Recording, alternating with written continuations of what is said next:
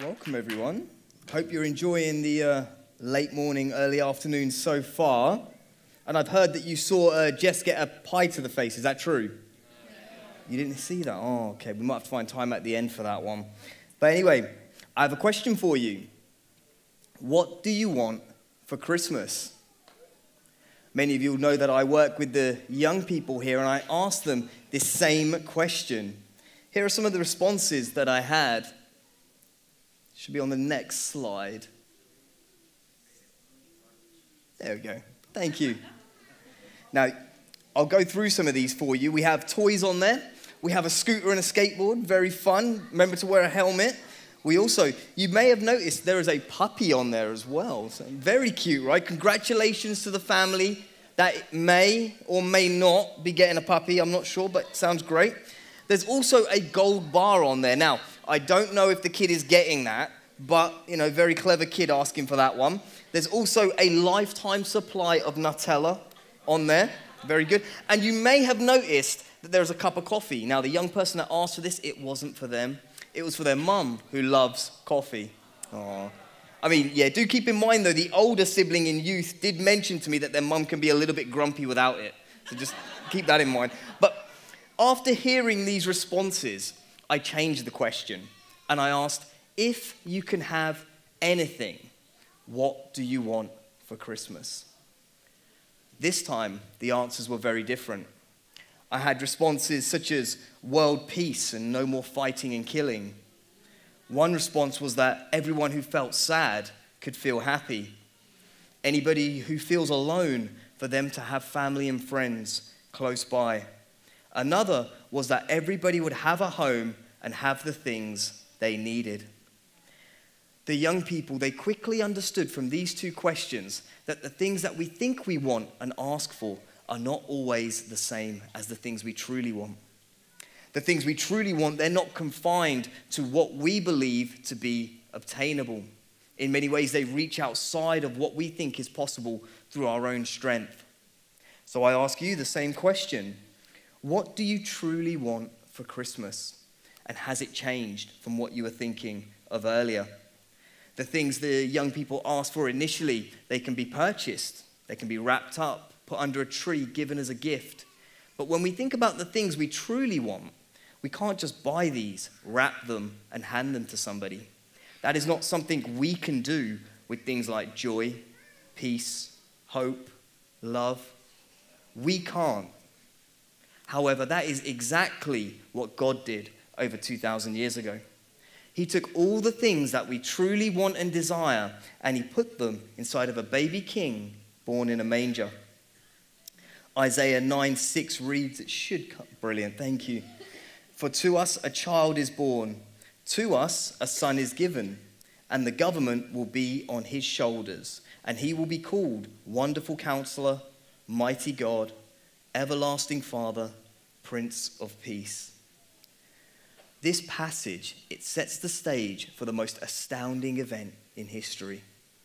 God taking on humanity and coming to us to turn our darkness into light, our despair into hope, our sorrow into joy, and our conflict into peace. And this message of a coming joy, peace, and hope, it was given to shepherds the night Jesus was born.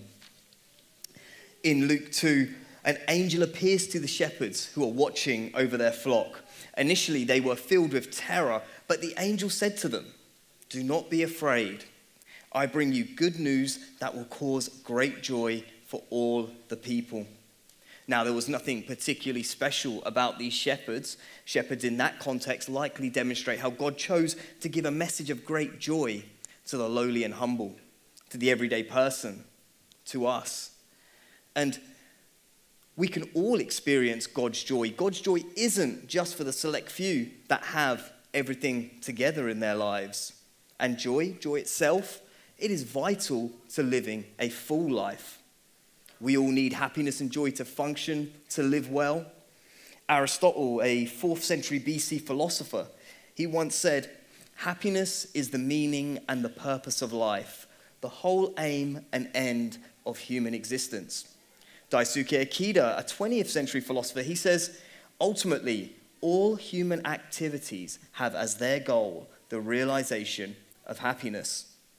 Augustine, a 4th to 5th century philosopher and theologian, he stated, every person, whatsoever their condition, desires to be happy.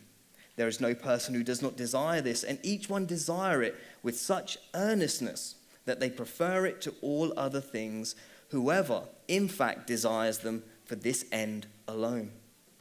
These three philosophers from three different parts of the world, three completely different centuries, all remark with varying degrees on the importance of joy and happiness in our lives. It's what we were created to experience. It's one of the main reasons why we do the things that we do. And when we think about the things that we do, we will realize that we devote a considerable amount of time to pursuing it. We chase it. But where do we find it? Is it in a job or a career that will satisfy and fulfill us? Is it in a partner with whom we can share the rest of our lives? Is it in success, money, status, in the latest gadget or the newest toy? If we get these things, will we be happy? If we never obtain them, or if we lose them, what becomes of our happiness then? The Bible describes a joy that is different to the brief circumstantial moments of happiness. A joy that doesn't ebb and flow with life's situations. This biblical joy, it is different to happiness. It is deeper than happiness. Happiness, the word itself, it's rooted in the Latin word hap, which means chance or luck. Therefore, happiness is a triggered response, often spontaneous, when things are going well in our lives or going our way. There is an element of luck and chance about it. Joy, though, that is different, because joy is more consistent. Happiness is often a good mood. Joy is like an anchor that steadies us, no matter our mood. Happiness tends to be based on people, places, events, thoughts, things that come and go. Joy, that's found in a good God, in the security of who He is and not what is going on around us. Joy is so much more than a sentimental feeling. True joy is transformational. But even with that said, for you personally, joy this year, this Christmas, it may be in short supply. The cost of living, the expectations as a parent, trying to get your kids the things that you never had, perhaps the loss of a loved one, pressures at work, pressures at school with exams, making friends, difficulties in physical and mental health.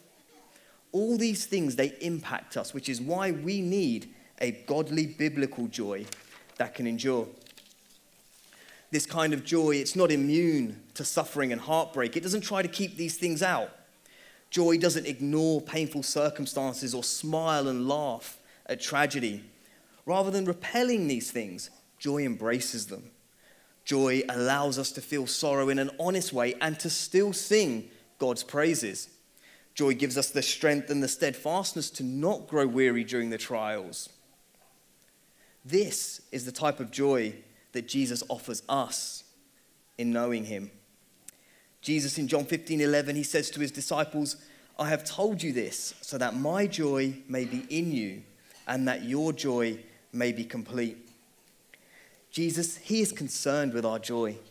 He came to bring us joy. He endured the cross for our joy. And joy, it's not found in material possessions, in our circumstances. It is found in Him. And our longing for joy, just as those philosophers and many more indicated, is ultimately a longing for Jesus in our life. The shepherds who were given a message of joy from the angel, they were also given a message of the coming peace that this newborn king would bring. In Luke 2, a host of angels, they appear alongside the first and they proclaim, glory to God in the highest heaven, and on earth peace to those on whom His favor rests. The word often translated as host, that's a military term. However, this heavenly army of angels, they do not come to bring war, but to announce peace. The angels are declaring that this newborn king brings peace to all those. And this peace, it is different to an earthly peace. You might recognize the picture behind me. Now, this picture was taken on Christmas Day 1914 during the First World War. And the First World War that lasted roughly over 4 years, estimations suggest that anywhere between 15 to 20 million lives were lost. One soldier on Christmas who was in the trenches on the Western Front, he remarked how he could hear a murmur of noises coming from across the field. This murmur of noises, it was German soldiers singing carols. The British soldiers, they began to sing back. Neither side trusting the other, they chose to meet in a place called No Man's Land that separated the two armies. Communication between the two was normally through gunfire. However, this time, they greeted each other with words. The hate between the two had momentarily disappeared, and there was a peace amidst a war that was engulfing much of the world. There is an account of a British soldier setting up a makeshift barber's to cut hair for those on both sides. German soldiers using candles to light Christmas trees. One account mentions how the English soldiers, they brought a football out from their trenches, and a match ensued amongst those who a day earlier were trying to kill each other. Peace had broken out in unexpected circumstances that Christmas. However, this peace, it only lasted a day. On the 26th of December, the fighting commenced. This example, though, it gives us a small window into God's peace, because God's peace, it transcends our understanding. We experience God's peace when we least expect to, and in circumstances that would appear to make it impossible. And the word which describes a godly peace is this Hebrew word, shalom. And we find this word in the Bible, and it has a deep and multifaceted meaning, which brings forth ideas of restoration, justice, harmony, well-being. It is not simply focused on removing conflict, it is about adding something completely new. So godly peace, the shalom that Jesus came to bring, it is more than the absence of conflict. Shalom is about justice, integrity, righteousness, wholeness. It is about harmonious and balanced relationships, mirroring the peace we have with God. Simply removing conflict does not create this, and Jesus, as the angels described, is the one who will bring about this new state of peace. In John 14:27, Jesus says, "Peace I leave with you, my peace I give to you. I do not give to you as the world gives. Do not let your hearts be troubled, and do not be afraid." The peace that Jesus offers is more than just tranquility. It is a peace that cannot be shaken by strife, turmoil, even suffering.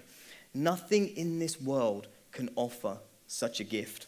And the peace he has, the peace he came to bring, it can only be found in him. The last gift that the angels mention in their message to the shepherds is hope. And hope, that's such a underappreciated word, a misapprehended word, a word that is commonly spoken, but most commonly misunderstood or mistaken for other emotions. We say things like, "I hope you are well," or "I hope the weather is good at the weekend." But true hope, that is more than just wishful thinking or positivity. Desmond Tutu, he once said, "I have never been an optimist. I am a prisoner of hope." And hope, it can often be confused with optimism. However, the two, they are very different. Optimism, that's a spin on the truth. It hides the truth. Truth, however, that rests firmly on the foundation of truth, because without truth, hope is impossible. With optimism, it is always bright and sunny. Genuine hope, though, that is always formed in the darkness.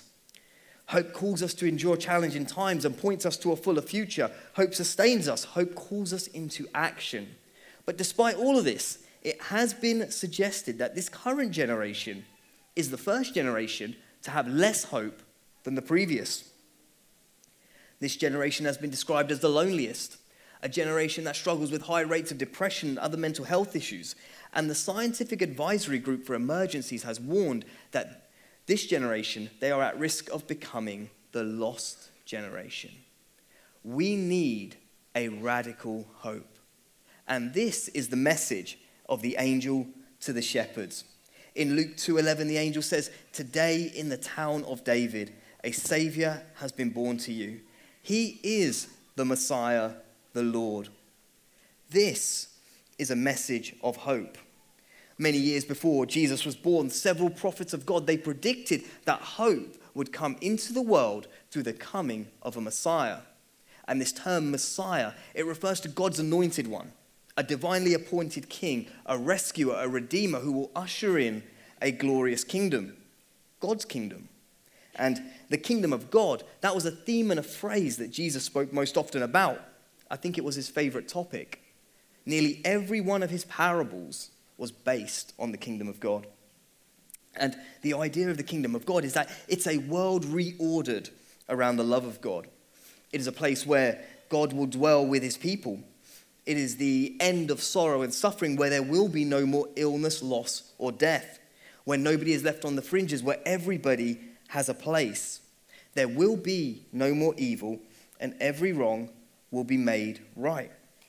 And at the center of this kingdom, there is a throne. It is in the shape of a cross. It represents not the majesty and honor that is eternally bestowed upon the King of Kings, but it represents self-giving love and sacrifice. Jesus, he embodies this kingdom. Jesus came into the world and gave his life so that we could have ours, so that we could have a place in his kingdom. And this is a hope, not just for now, but one that stretches to eternity. So as we come in for a close, I ask again the same question that I posed at the beginning. What do you want for Christmas? The food, the presents, time with family, even the board games that we play, those things are wonderful. Those things are great. They should be appreciated and enjoyed. But keep in mind, these things, they will not ultimately satisfy. C.S. Lewis, he said, "If I find in myself desires which nothing in this world can satisfy, the only logical explanation is that I was made for another world." God made us for something different, and far too often, we are asking for the wrong thing. Jim Carrey, the comedian and actor, he said, "I think everybody should get rich and famous and do everything they ever dreamed of so they can see that it's not the answer." The things that we truly want are not found wrapped under a tree. They are wrapped up in the person of Jesus. And Jesus was given as a gift to all. In Matthew 11, Jesus says, "Come to me, all you who are weary and burdened, and I will give you rest." Jesus, he invites us to him. It doesn't matter if you have everything together in your life or absolutely nothing. Jesus calls us to know him, where we will find rest from the labors of life, where we will find our true joy, peace, and hope. So I'd love to just pray for us now as we come towards an end. If you'd stand with me, that'd be great. You guys have been sitting for so long. Thank you for being so patient and listening. And if you feel comfortable, why don't you put your hands out just as a way of receiving? My experience of walking with God is that he is a good God who is willing, and sometimes it's up to us to accept. So I'm just going to pray for us now. Father in heaven, we thank you for the gift that is your Son, Jesus. Even though we've only spoken about joy, peace, and hope this morning, the gifts found in Jesus are truly endless. We pray that you meet our needs this Christmas, not just material needs, but the needs of our heart, the needs of our soul, which only you, Jesus, can provide for. We pray for much joy this Christmas, peace in any difficult circumstances we may be facing, and we thank you for the hope that first came into the world 2,000 years ago through a baby king born in a manger. Amen.